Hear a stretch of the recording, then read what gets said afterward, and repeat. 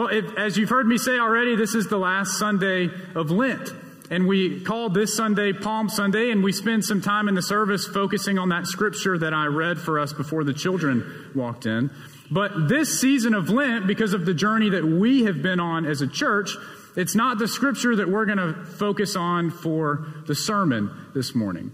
Instead, we're going to finish what we've started and look at one of those phrases that Jesus says from the cross. So if you're just jumping in with us this week, over this season of Lent, we have been looking at all of the different phrases, all of the different words that Jesus says from the cross. And if you compile all of the Gospels together, you'll find 7 distinct phrases that Jesus says while he is crucified.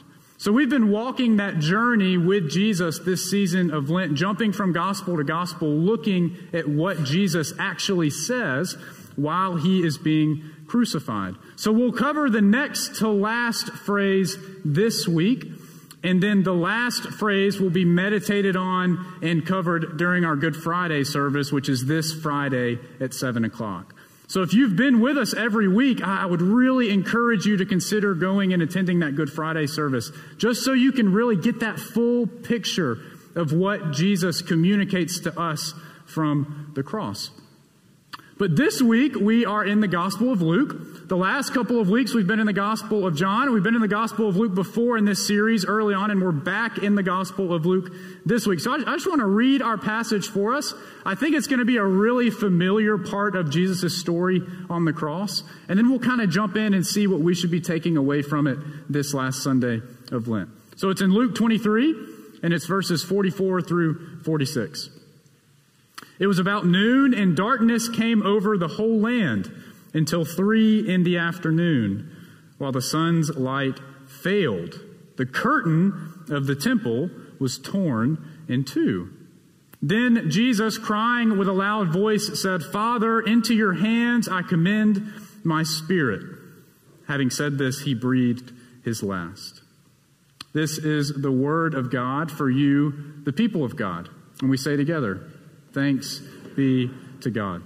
So here we are this week. We're back in the Gospel of Luke. The last couple of weeks we've been in the Gospel of John. And Luke tells us here that darkness has fallen over the whole land. It's almost like the earth itself is lamenting what is happening to Jesus here. And then we get this really interesting detail, don't we? While the sun's light was failing, the curtain of the temple is torn in two. Which I think begs the question for us, at least at the start, as we're trying to wrap our minds around what all is in this passage of Scripture. What does that mean? What does that mean? The curtain in the temple was torn in two. So similar to what we did last week, I want us to spend just a little bit of time with that phrase and look at the context of that, because it's one aspect of this passage that I think is really important for us to be able to wrap our minds around and just be aware of that's going on while Jesus is being crucified. And then after that, we're going to jump into where I want us to spend most of our time. But first, I really want to make sure y'all know what that means, because I think it's really important. And I think like last week, it's a really important detail for us to be aware of. Why is it that Luke takes us away from that moment with Jesus on the cross and takes us into the temple to make sure that we know that that curtain in the temple was torn in two? Last week, we did something similar. If you remember, we talked about that hyssop branch that is used to give Jesus the sour wine when he says he's thirsty. And we learned that that hyssop branch is significant because the night before the Israelites made their exodus out of Egypt, they were told to take a hyssop branch and take the blood of the lamb and smear it on their doorposts. And that would keep them safe from the final plague. So it tells us as a reader that Jesus is the new Passover lamb. Only this time he's freeing us from sin and from death, not just from Pharaoh's captivity. And this week we have a curtain being torn in two. And just like the hyssop branch, there's some really important meaning that's going on behind that. But to understand it, we have to just look for just a second at how the Jewish temple would have been organized. And if you're not familiar with that, the Jewish temple is organized like an onion with layers.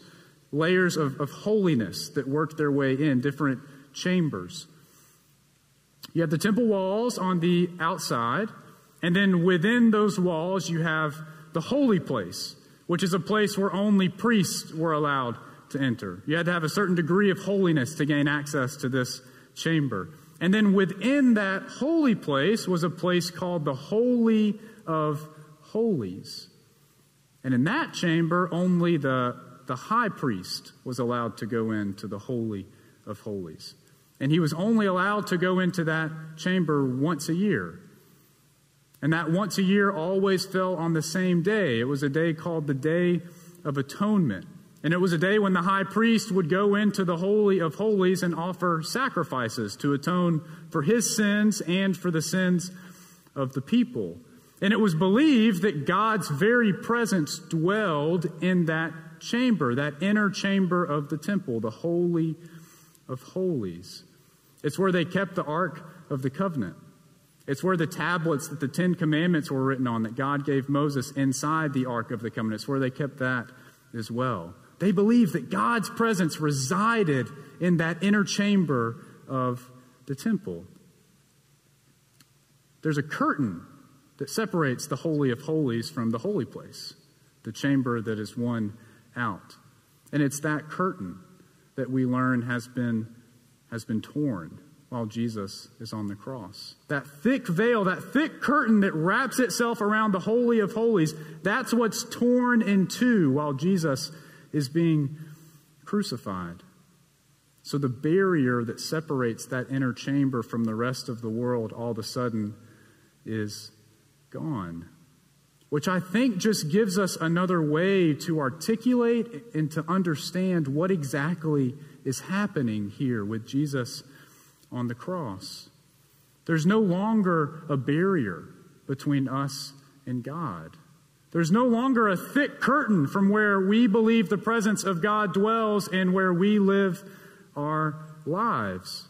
Because of who Jesus is and what Jesus is doing, nothing is separating us anymore from the love and the mercy of God through Christ.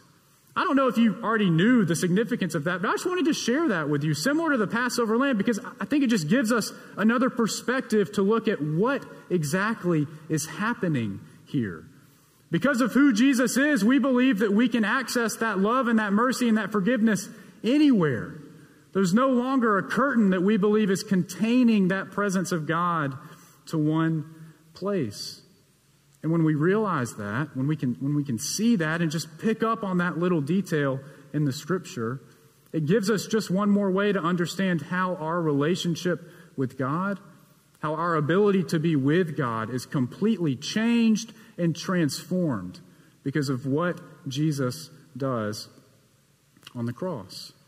So that's where I wanted to start this morning. I wanted to make sure all of us knew what exactly that meant and what we were supposed to do with it, but it's not where I want to stay this morning. Instead, I want to move on to what it is that Jesus actually says from the cross in our reading for today. Father, into your hands I commend my spirit. That's what Jesus says, isn't it? Father, into your hands I commend my spirit. If you remember all the way back to the first week of our series through these 7 words of Jesus, the first words that we looked at were also in the Gospel of Luke. And they were a prayer that Jesus prayed over his persecutors, over his oppressors. Father, forgive them, for they don't know what they're doing. And here in our final Sunday of Lent, we're back in the Gospel of Luke. And just a few verses later from where we started, Jesus is praying again. That's what this is. That's what these words are that Jesus says here. They're a prayer. Father, into your hands I commend my spirit. And this isn't really surprising if you think about Jesus' life, because his whole life and his whole ministry was shaped and formed by prayer. There are over 22 references to Jesus praying in the New Testament over the course of his life. He went alone to pray to God and to find rest and solace. He prayed all night before choosing who his disciples would be and who would later be tasked with leading his church. He taught his disciples how to pray, right? Remember, we say that prayer together every morning at the end of our communion liturgy. He prays in the garden before he's captured by the Roman and taken to his death. The entire 17th chapter of the Gospel of John is dedicated to Jesus' prayer for his disciples and also for us. Jesus prays consistently throughout his ministry, and the cross is no different. Here again today we find Jesus praying. The last words that Jesus speaks are words of prayer. And I started to look at those words and I began to read commentaries, and what I realized is that this prayer that Jesus is praying here is a prayer that his mother would have taught him as a child. It was a prayer that most Jewish children were taught as they grew up. What Jesus is praying here from the cross, what his last words are words that were etched into his heart, because this is a prayer that most Jewish households would sing at bedtime as they put their children to sleep. It's a line from a prayer that Jesus would have been singing with his parents his whole life. I don't know if you did anything like that as you were growing up, or if you do something like that with your children, but it probably would have been most like this prayer, that even if you didn't sing it, you're going to know it, right? Now I lay me down to sleep. I pray the Lord my soul to keep. If I should die before I wake, I pray the Lord my soul to take. And if I should live for other days, I pray the Lord would guide my ways. Right? Whether or not you prayed that as a child, you know that prayer, don't you? You at least know the first couple of lines. What Jesus is praying is the first century version of that prayer. And we find all of it in Psalm 31. And I just want to read the first 5 verses of that psalm for you, because it's where we find that line. And I just want you to get a taste for what that prayer is like. In you, O Lord, I seek refuge. Don't let me be put to shame. In your righteousness, deliver me. Incline your ear to me. Rescue me speedily. Be a rock of refuge for me, a strong fortress to save me. You are indeed my rock and my fortress. For your name's sake, lead me and guide me. Take me out of the net that is hidden for me, for you are a refuge. Into your hand I commit my spirit. There it is.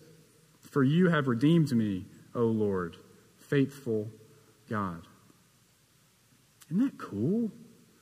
Jesus is singing a prayer that he knows by heart, that he's been singing his whole life, and a prayer that others most likely would have known as well, who were at the foot of the cross.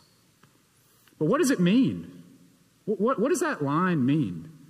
Into your hands I commit my spirit. What does that mean? Why is it that in the Gospel of Luke we get that specific line that Jesus says from that prayer on the cross?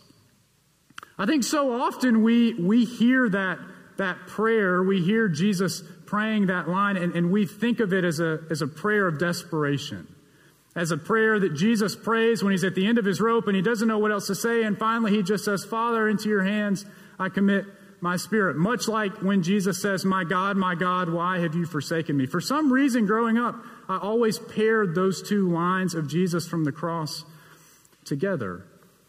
When really, after looking at it and spending time with it this week, I don't think that's what this prayer really is that we have from Jesus today. I don't think it's a prayer of desperation. I think it's a prayer of trust. I think it's a prayer of hope. I think it's a prayer of faith. Father, into your hands I commend my spirit. Father, hold me. Father, I give you my life. Father, I am yours. That's what I began to hear in these words from Jesus.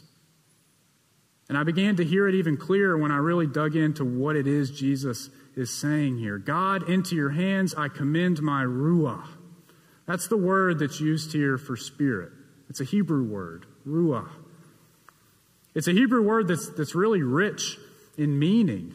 It means breath and wind. It's the word that's used at creation when God breathes his breath into us, the breath of life at creation. God, into your hands I give my spirit, my breath, my life. God, into your hands I give to you what I know now was first yours.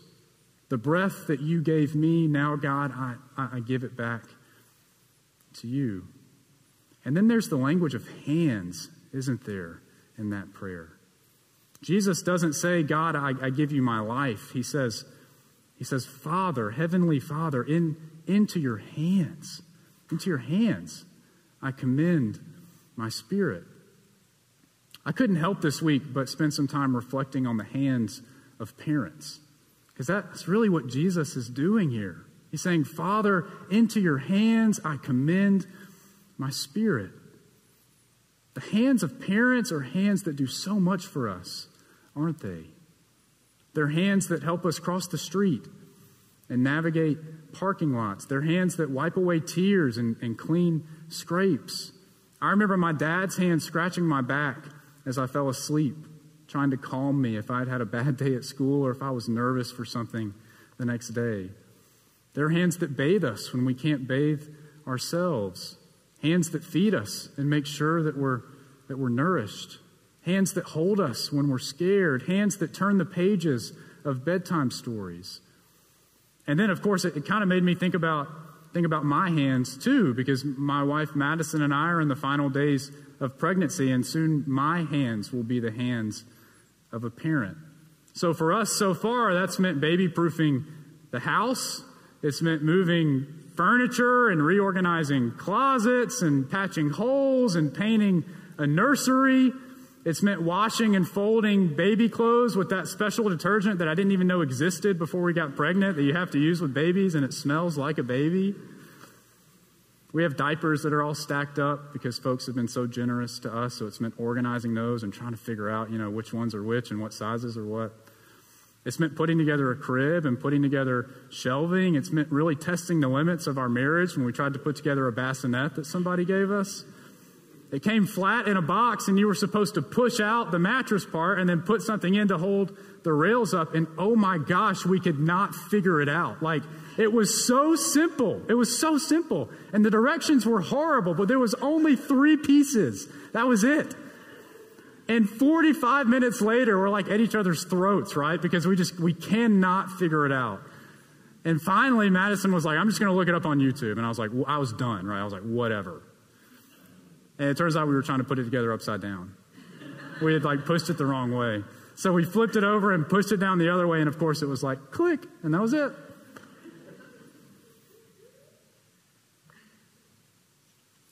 Jesus commends his spirit into the hands of his Father. For some reason, that stuck with me this week. The hands that created him. The hands that have cared for him.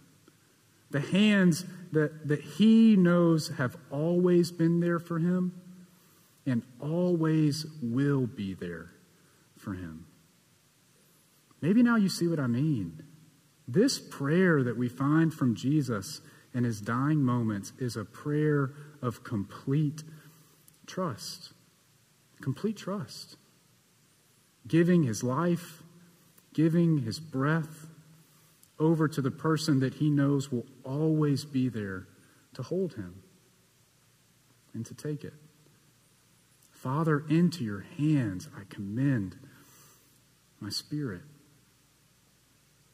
For some reason, after learning all of that about this prayer, after learning that it's most likely a prayer that Jesus would have been singing his whole life, a prayer that would have been just etched into his heart and into his brain, I pictured Jesus praying this prayer really often.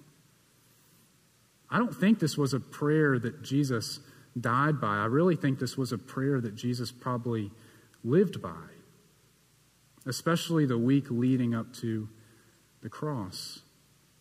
Like today, the day that we remember in worship today, when Jesus came into that holy city riding on a donkey, knowing it would be the city where he breathed his last, knowing that the voices shouting Hosanna would soon be shouting crucify. Can't you picture him? Father, into your hands I commend my spirit. Or when he sat at a table with his closest friends, knowing that he would be betrayed. Father, into your hands I commend my spirit. When he prayed in the garden before being taken by the Romans, Father, into your hands I commend my spirit. When he stood before Pilate and Herod, Father, into your hands. When he was beaten, Father, into your hands. When he carried the cross up the hill, Father, into your hands I commend my spirit. For some reason, I just began to picture this prayer being on Jesus' heart when he just didn't know what else to say. Father, into your hands I commend my spirit. And then we find Jesus in his dying moments today on the cross. And what does he say? Father, into your hands I commend my spirit. Clearly, there's a lot packed into this really simple prayer that we find from Jesus today. There's hope, there's faith, there's trust, there's confidence, there's humility, there's a sense of finality with it. But I think for us, there's one more thing this morning that's packed into that I really don't want us to miss. And it's this. I think there's an invitation. I think there's an invitation in that prayer that Jesus prays from the cross in his dying moments. Because remember, among many things that this prayer was to Jesus, it was a prayer that most likely every single Jew within earshot of Jesus on the cross would have also known by heart. It's a prayer that they too would have grown up singing with their parents. A prayer that would have been etched on their hearts as well. He's praying a prayer from the cross that everybody knew the words to. And because of that, I think in this prayer is also an invitation for us. An invitation for us to complete Jesus' sentence. To finish the psalm for him. To mouth the words with him as he says it on the cross. I think with this moment it is a chance for us to pray that same prayer with Jesus. Father, into your hands we commend our spirits. I tried to spend some time this week wondering how we could best prepare for what's next. Because that's what the season of Lent is all about, right? It's a season of waiting, but more than that, it's really a season of preparing. Desperately trying to prepare our hearts the best that we can for this week that we now have before us, that we call Holy Week. For Maundy Thursday, and for Good Friday, and for Saturday, and then ultimately for Sunday, for Resurrection Day. And where I landed this week with what we can do as a people of faith that want to be ready, that want to spend this week the best we can walking this journey with Jesus, is for us to just pray this prayer with him. I mean, that's really where I landed. What can we do to prepare our hearts for what is coming, for what this week has in store for us? I think if we boil it down, maybe the simplest thing that we can do is to just join Jesus in this prayer. For us to just simply every day pray the prayer that we see Christ praying from the cross, that Christ prayed himself. So I think that's what I'll leave with you this week. Palm Sunday brings with it a little bit of tension, doesn't it? Because we start off the service with great celebration. But by the time we get to this point, we've already fixed our eyes back on the cross. So we know what is before us. And as we leave in that tension this morning, I think I'm just going to ask you to pray Psalm 31 this week. I'm going to challenge you that this Holy Week leading up to Easter, Monday through Saturday, when you wake up in the morning or when you go to bed at night or both, open up your Bible and either as a family together or just in your own personal quiet time, just pray the words of Psalm 31 and remember what it is that you are praying. Father, into your hands, into the hands that made me, I give you my life. I give you my breath. I give you my being. And my hope for us this Holy Week is that as we pray this together, that we will find that the soil of our hearts begin to be tilled this week, with the hope that when Easter arrives, we are more ready than we ever have been for the new growth that we'll find on Resurrection Sunday. Let's be a people that pray that prayer together with Christ this week. Father, into your hands I commend my spirit. In the name of the Father, and the Son, and the Holy Ghost. Amen. Hey friends, I just wanted to take a moment and say thank you for tuning into our message this week in the gathering. We hope you found it meaningful and life-giving. As always, you're invited to join us for worship on Sunday mornings at 10 a.m., either in person here in the chapel or online. If you want to know more about who we are at Bluff Park United Methodist Church, you're invited to check out our website. There you'll find out who we are, what we have going on, and how you can be a part of it. As always, friends, if there's anything that we can do for you, you're invited to reach out to us. We are here to help you and support you in any way that we can. We hope that you're having a great week, and we look forward to seeing you soon.